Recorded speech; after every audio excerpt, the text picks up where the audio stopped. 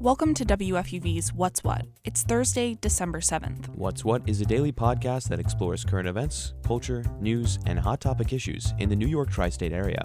And includes features and interviews exclusively from WFUV. I'm Jay Doherty. And I'm Emma Murphy. And here's What's What near you. If you're planning to drive around Manhattan below 60th Street, brace yourself for some congestion pricing fees this spring. Thanks to a new measure from the MTA, drivers entering the zone between 5 a.m. and 9 a.m. will face a $15 toll. Exceptions include emergency vehicles, those transporting individuals with disabilities, and drivers living in the congestion zone with an income of $60,000 or less. And if you stick to the West Side Highway or the FDR Drive, you won't be subject to the fees either. The MTA board voted almost all in favor of the new pricing model, but there's still a 60-day public comment period. Once that's over, the MTA board will make a final decision to launch the new toll program. Mayor Adams is headed to Washington, D.C. today for meetings about New York City's migrant crisis. The mayor is scheduled to meet with FEMA leaders, Senate Majority Leader Chuck Schumer, and House Democratic Leader Hakeem Jeffries. The mayor's trip comes as a new Quinnipiac University poll reports that 58% of New Yorkers disapprove of how Adams is doing as mayor. That's the lowest rating for a New York City mayor since Quinnipiac began polling registered voters in 1996. If you live in New York City, get ready for new noise cameras that catch loud, souped-up cars and motorcycles cruising down your street. Last night, the City Council approved the Stop Spreading the Noise Act, which will establish a citywide noise camera program and improve 311 reporting. I spoke with the author of the bill, Councilman Keith Powers. What inspired the decision to implement noise cameras in New York City?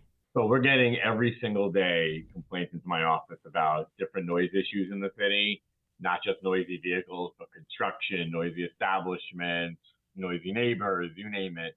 Less people were on the streets, cars were taking advantage of that.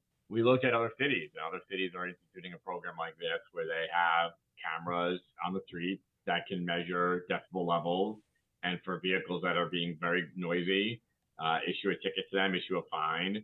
And we're not looking to punish your everyday regular driver. We're looking for folks that are doing something illegal or doing something very disruptive. So we have other cities that are doing it, and New York City itself is actually piloting a program like this. So we said, why not really give New Yorkers a more sense of relief? And how do the noise cameras work? So they are affixed to a certain location somewhere adjacent to the street. When a vehicle is going a certain decibel level over the quiet noise level, the camera will turn on. It will snap a picture. If it's a vehicle, it will get a capture picture of their license plate. That vehicle then will get issued a ticket, fine for that. It can take video recording. It can note the decibel level, obviously note the time of day, and then we'll snap that and we'll get out. We'll be sent up to that person a fine. And what measures will be taken to ensure the accuracy and fairness of the noise camera enforcement, considering there's some concerns about potential misidentifications or false positives? Well, the pilot program that they've been doing over the last few years has been aimed at that exact question, which is ensuring that you're putting in locations where you're going to get real positive, not false. So number one is having a good location where you have clear lines of visibility and clear sight lines into the vehicle. That helps. Two is we're testing out different locations to make sure even just where you affix it, you're going to be in the right place to get the right picture and also measure it appropriately. So that's the stage we're in right now, is actually working through some of the criteria and details of locations. From there, we'll have a better understanding of exactly where it should go. And are there plans for public awareness campaigns to let drivers know about the noise cameras and the consequences of violating noise regulations? Yeah, look, we're doing a lot of press on it right now so people know it's coming. And then we're going to do more as it starts to roll out. And while we don't want to necessarily disclose every single location where they're going to be for obvious reasons, we will do some more public education and certainly always encourage people to do legal behavior and be safe drivers. And finally, how will the collected fines be used? They're going to go into the general budget for the city like other ones are as well. So the folks who are doing bad behavior will fund good behavior in terms of services for the city, but there's no special allocation. That was my co-host Jay Doherty speaking with Councilman Keith Powers about the Stop Spreading the Noise Act. communities of color aren't reaping the benefits of New York City's investment into big banks. That's according to a new report. It found that at any point in time, the city has about $12 billion deposited in banks, but almost 80% of the money is in banks that lend less to minority communities. In New York City, loans given out from 2018 to 2022 by Bank of America, Citibank, Chase, and Wells Fargo made about $11 billion in minority neighborhoods. According to federal mortgage data, that's less than a quarter of what they made in white neighborhoods. Advocates are urging the city to either use its influence to make changes in lending practices or create a publicly owned bank. A brand new fashion exhibit opens today at the Met Museum. WFUV's Savannah Mitchell has the story. Women Dressing Women will showcase 80 garments from 70 different female designers, all who played a part in paving the way forward for women in the fashion industry. Many of the garments are on loan from rare collections and are on display for the very first time. The exhibit was supposed to debut in 2020 to celebrate 100 years of women's suffrage, but it was delayed due to COVID-19. It spans over a century of fashion history and clothing trends. Melissa Huber, curator of the Costume Institute, says that part of the exhibition explores ideas of rejecting traditional beauty standards and discovering how clothing can provide elements of bodily autonomy for the wearer.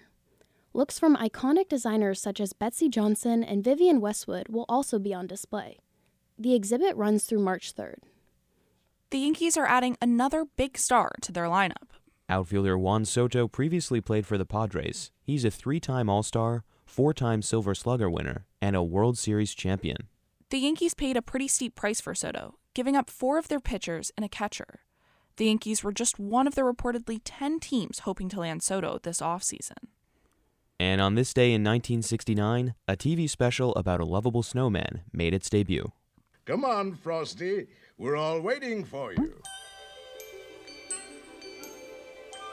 Happy birthday! Frosty the Snowman, he's a fairy tale, they say. He was made of snow like the children. In its first year on TV, Frosty the Snowman aired right after the Charlie Brown Christmas special. As the story goes, a snowman's corncob pipe, button nose, and 2 eyes made out of coal were all brought to life by a magic cat, which created the character Frosty. And since then, Frosty the Snowman and other animated specials like A Year Without Santa Claus and How the Grinch Stole Christmas have become holiday staples. Girls on the Run is making a positive impact on young people across New York City. Through education, exercise, and empowerment, these young people are becoming the next inspiring generation of New Yorkers. WFUV's Caroline Ely spoke with Girls on the Run NYC director Rosa Marufo, as well as coach Jamila Morand, about the work they're doing to empower kids in New York City. It's part of our ongoing Strike a Chord campaign.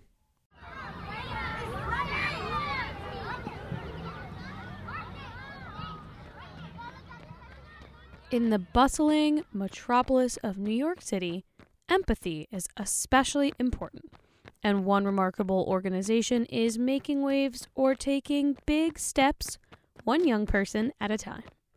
Girls on the Run has taken root in the 5 boroughs, creating an inclusive space for female-identifying and non-binary students between 3rd and 8th grade. But it's so much more than running, and I think the emphasis that is put on the life skills and the skill building is what sets us apart. And the importance of movement and running is a way to show yourself self-care and to show love and movement for your body. That was Program Director Rosa Marufo. She says in a post-COVID landscape, coupled by the migrant crisis and other compounding factors, it's vital to make sure that all of these children's needs are being met. These young participants are not only getting fit physically, but also mentally, learning the values of teamwork, leadership, and self-confidence. We're running around, we have these activities, and then we're sitting down and we're reflecting and having a conversation about empathy.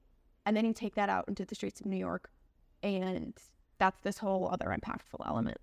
That was Coach Jamila Morand, who was also a participant in the program.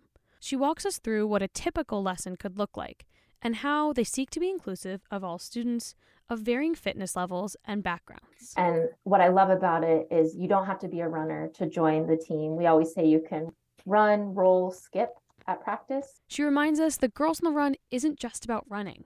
It's a comprehensive youth development program that combines the empowerment of self-care and physical activity with social and emotional skill building. Girls on the Run is redefining empowerment and community building while embracing an ever-changing, diverse, and inclusive landscape. With WFUV News, I'm Caroline Ely. That was WFUV's Caroline Ely speaking with program organizers at Girls on the Run, New York City. For more information and to learn how you can get involved, visit gotrnyc.org.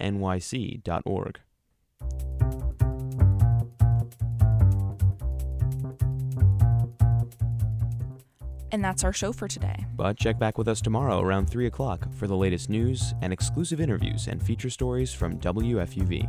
And as always, you can find more from us at WFUVnews.org or wherever you get your favorite podcasts. I'm Jay Doherty. And I'm Emma Murphy. And that's What's What.